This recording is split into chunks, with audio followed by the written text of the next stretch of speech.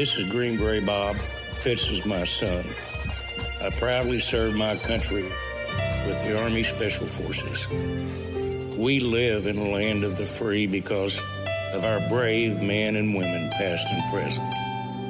This is our troop salute.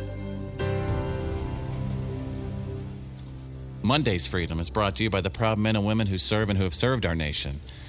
And our greatest generation fought for everything that makes this country what it is today. I mean, you've got to know the history of the greatest generation. I mean, these are folks who went off to war through some of the most unimaginable things that they witnessed, and then they came back, raised their families, started their own businesses, companies, built the infrastructure of this entire nation. They did it. And the men and women who went off to fight World War II and the ones who stayed here and built this nation and its military just laid the foundation for everything. And just a few years after World War II ended and America came home to prosperity, there was another war, the Korean War. And it put our men and their equipment and training to the test again. By some accounts, this short war was at times more brutal than the long, drawn-out engagements of World War II, and it was a nasty war.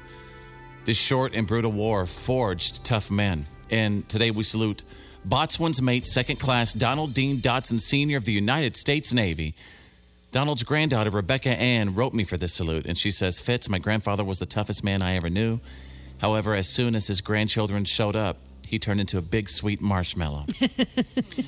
Donald was forged by war and his generation to a tough man, but he knew how to enjoy life when he had the opportunity.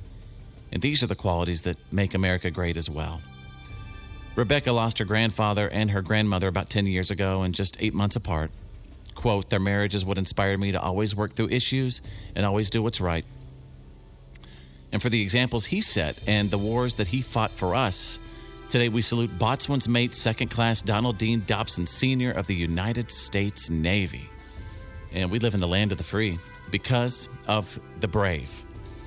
As always, if you'd like to honor someone for our troop salute, past, present, or future, Drew, how do they do that? Just write to us on Facebook at facebook.com/followfitz. Just message us, tell us about your troop, and we would be thrilled to salute them for you.